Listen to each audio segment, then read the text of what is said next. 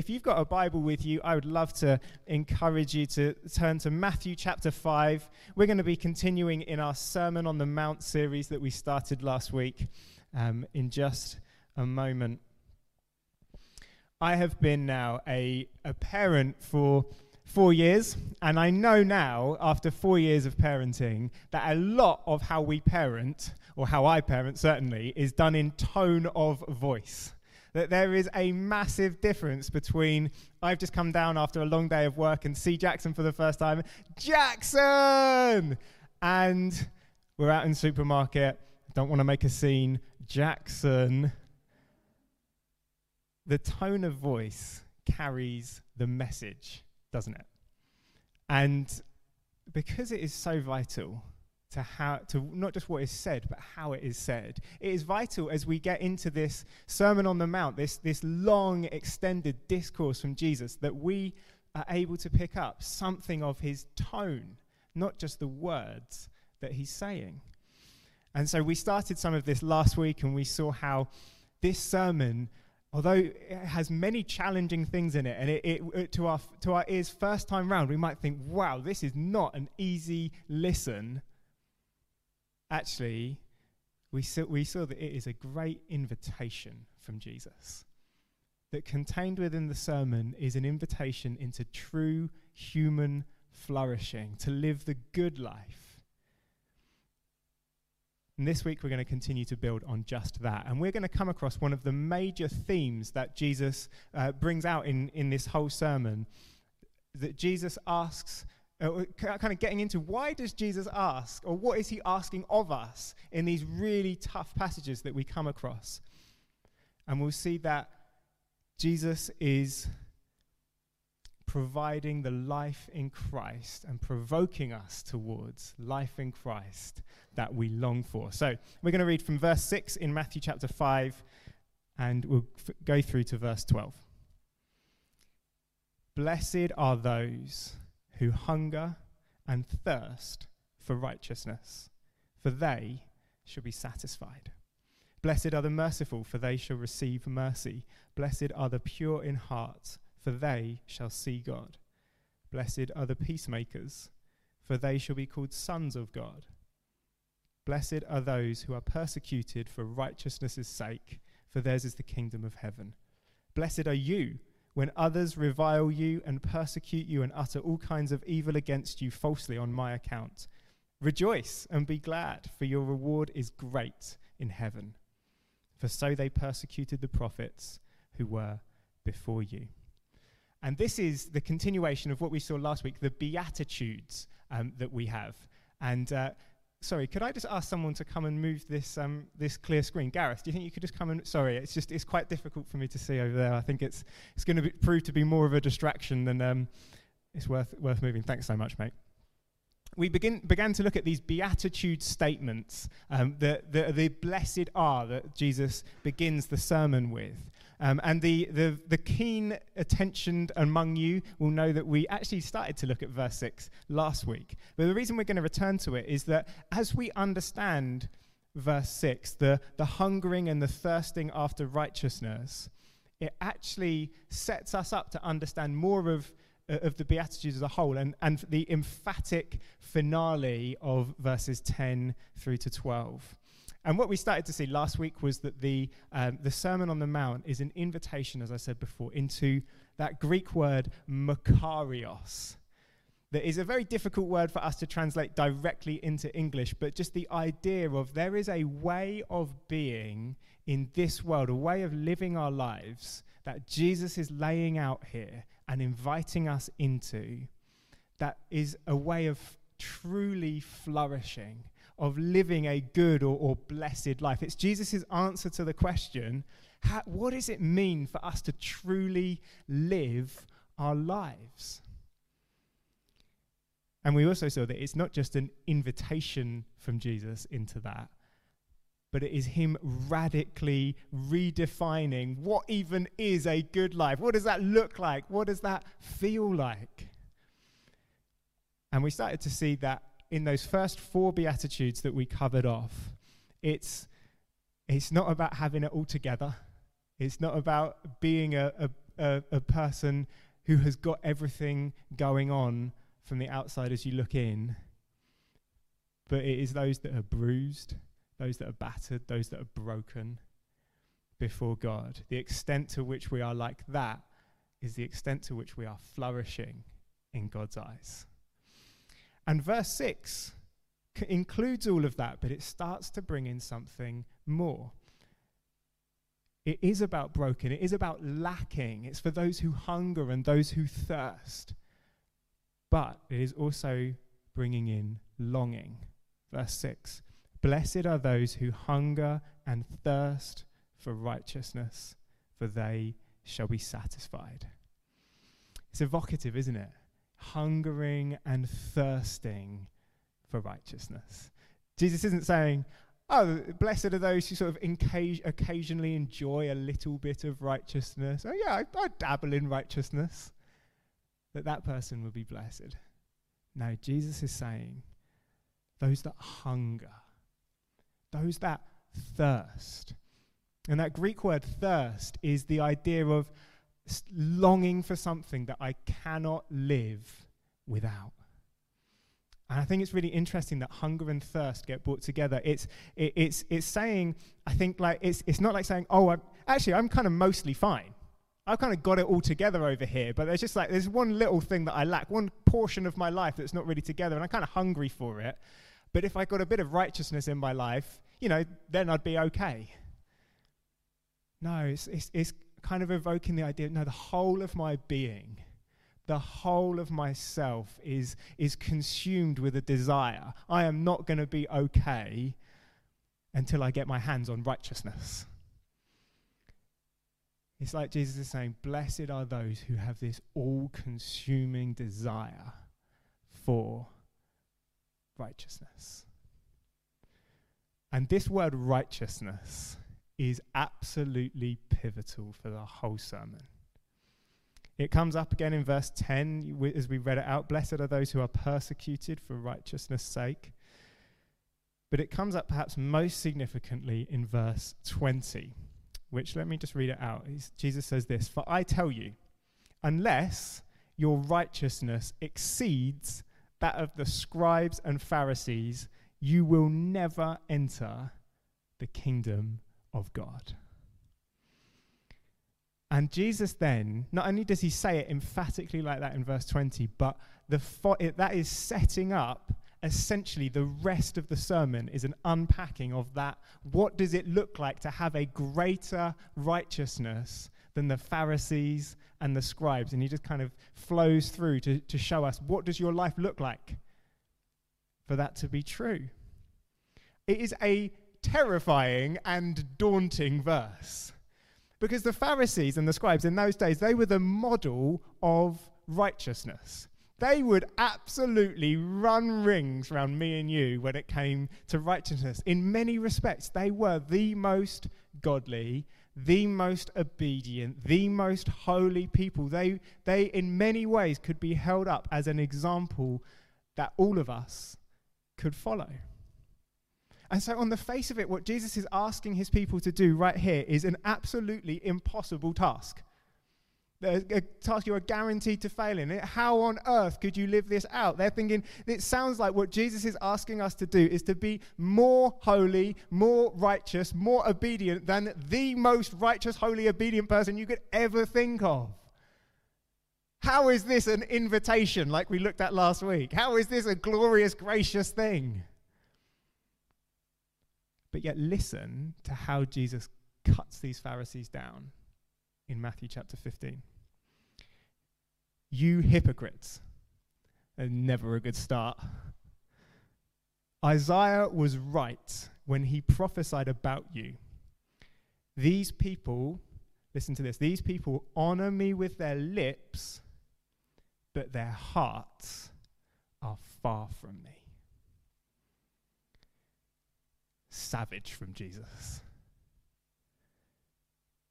What he's saying here is that he's encouraging and exhorting us to greater righteousness, not because he's setting the bar impossibly high, no one's ever going to enter into the kingdom of God. No, what he's saying is, I'm challenging you to greater righteousness than the Pharisees because their righteousness is severely deficient. Their righteousness is not whole. Notice what he said. He says their behavior is actually honorable. They're honoring him with their lips. What they're doing is right. It's good. But what's missing? Their hearts are far from God. So we can often read hunger after righteousness or live a greater righteousness, and we think Jesus is asking me to do better, to try harder, to make sure I don't mess up. But Jesus is saying here, no, almost the opposite. He's saying, no, I don't want your behavior. That's not where I'm starting. That's not my focus here. He's saying, I want your heart. That's exactly what's going on in verse 6. The way that the word righteousness is, I know you're all experts in Greek, so you know all of this, so you don't need me to point it out, but I'm a preacher, I've got to say something. The way that the word righteousness in verse 6 is written and rendered is peculiar. It's not what they would expect. After the expression of great desire of hunger and thirst, the expectation would be then just a little part of righteousness would be enough. But the way that the Greek renders it is in the form of whole righteousness. I am hungry and thirsty for the whole of righteousness. It's written oddly and not how you'd expect to make a point. Blessed are those who hunger and thirst after the whole of righteousness. Not partial righteousness, not righteousness like the Pharisees that gets it partly right. Righteousness that is whole. Righteousness that is lived out from the heart. Michael Green, the theologian and author that writes on this, says this whole phrase breathes wholeheartedness. This is what Jesus is trying to express in this verse. He's saying this is what Makarios looks like. This is what the good life, the flourishing life looks like for me and you. His vision for the blessed life is that we would be consumed by a desire to give every single bit of ourselves, to surrender our hearts, every single part of our life, to living the way of Jesus. And just before I move on from this, at the danger of absolutely hammering this point, but it's just so important we get this right. Jesus is not at this point asking after our behavior. He's saying this is a position of the heart. He is not saying, blessed are the righteous. Blessed are those who are getting every single thing right. He's not going after our behavior. He's saying, blessed are those who hunger and thirst to fully give their life over to Jesus. It's a posture of surrender. Notice how in that verse 20 I read out, it was, your righteousness must exceed that of the Pharisees and scribes. And if it doesn't, you will never enter into the kingdom. It's about submission to a king, coming under the authority of another. In the late 1940s, in Westminster Chapel in London, the great Welsh preacher Martin Lloyd-Jones stood up before his congregation, and in his introduction to his Sermon on the Mount series, he said this: the most obvious feature of the life of the Christian church today is, alas, its superficiality. Faith that looks good on the surface, but underneath, there's not much there. Faith that perhaps makes a great effort to be noticed on Sunday, but then Monday rolls round and it's nowhere to be seen. Faith that perhaps does the externals right, maybe goes through the motions, but isn't lived out from a place of wholehearted desire and love for God. I think in today's culture, today's church culture, we are all vulnerable to living out a superficial faith. Because the culture that we live in today is more superficial than probably any culture has ever been. Image is absolutely everything. We no longer read very much, but we watch an awful lot. It's natural for many of us to live out our lives on image-based platforms, Instagram, TikTok, Snapchat. That it's increasingly becoming a truism in our culture that what we see is all that there is.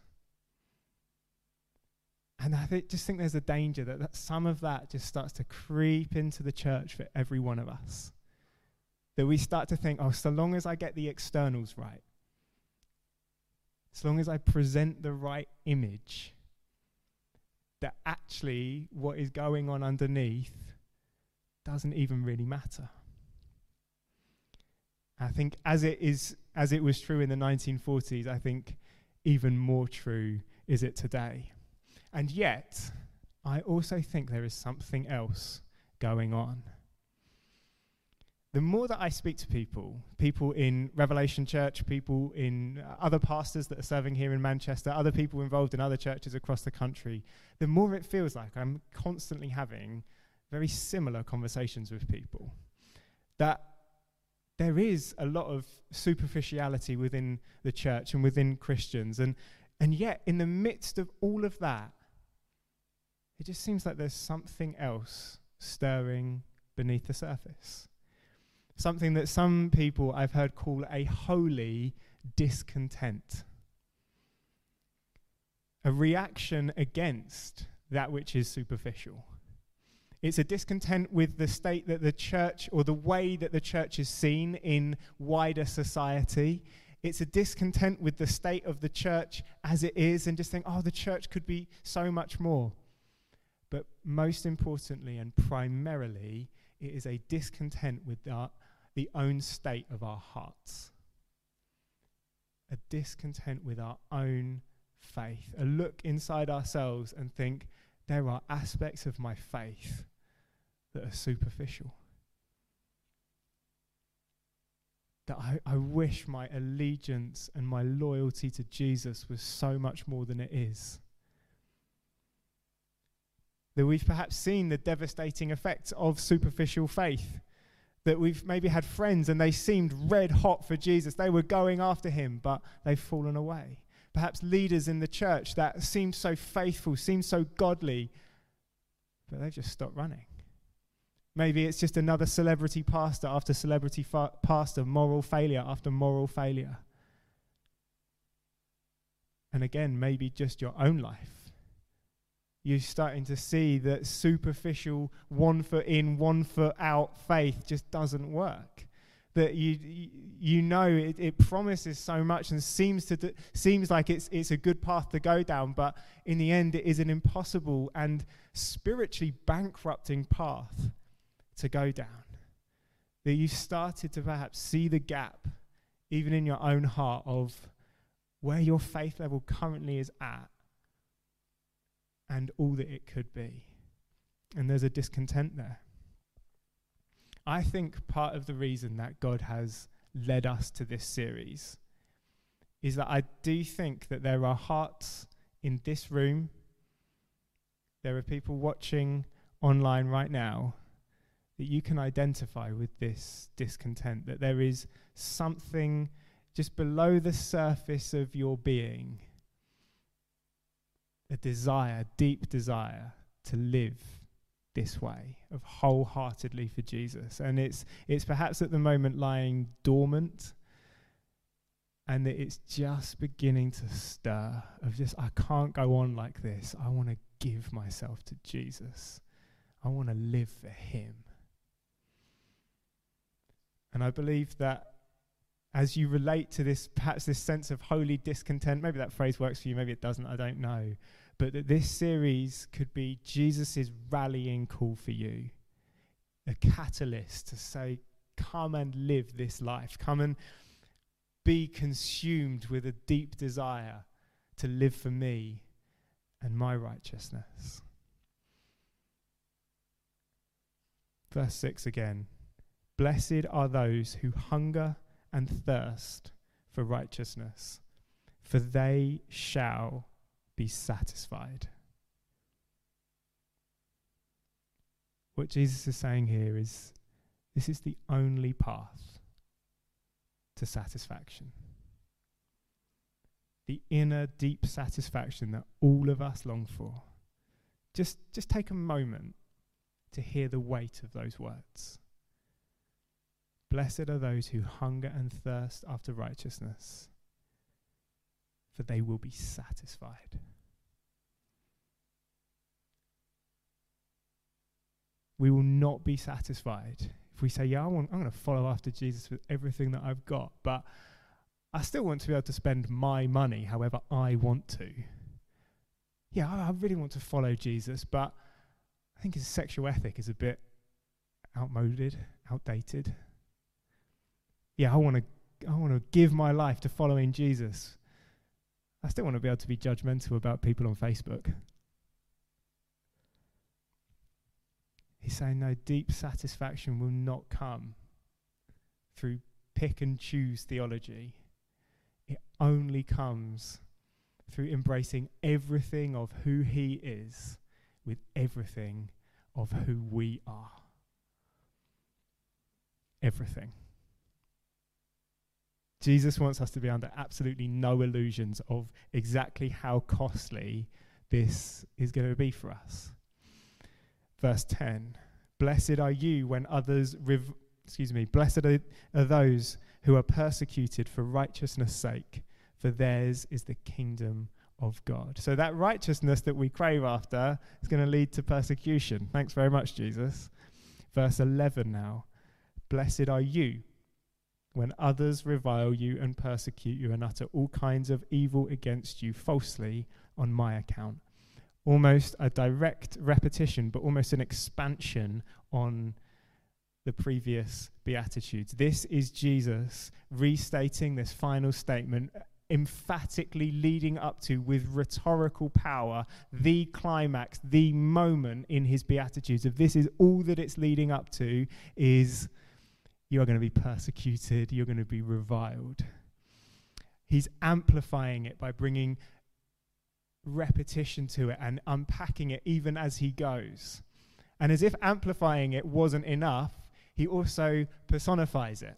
He speaks to his disciples, and the crowds are listening in. We know that. He's speaking a broadcasted message, but now, verse 11, as he goes down into some of the detail, he directly addresses the disciples. He looks them in the eye and speaks right to them and says, blessed are you when others revile you and persecute you.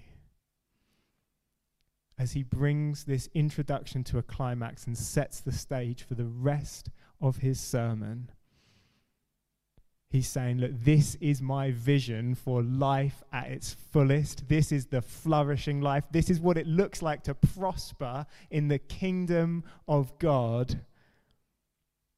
Give yourself to me so fully, so wholeheartedly, that it will end up costing you everything.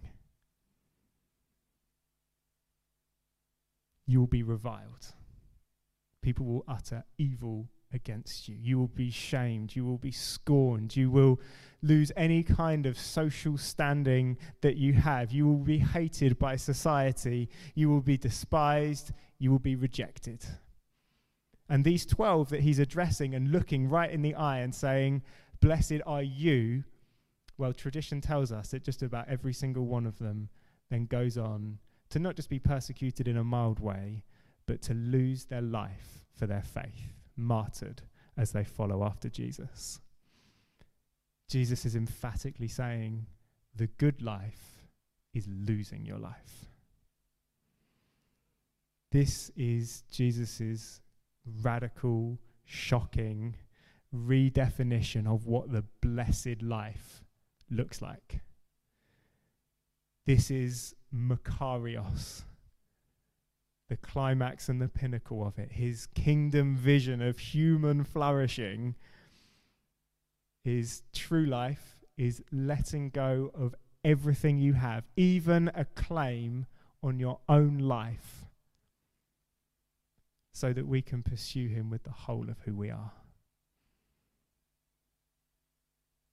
his invitation of come and live is also an invitation of come and die. This takes tremendous amounts of courage and faith for us to live out and to choose to say yes to.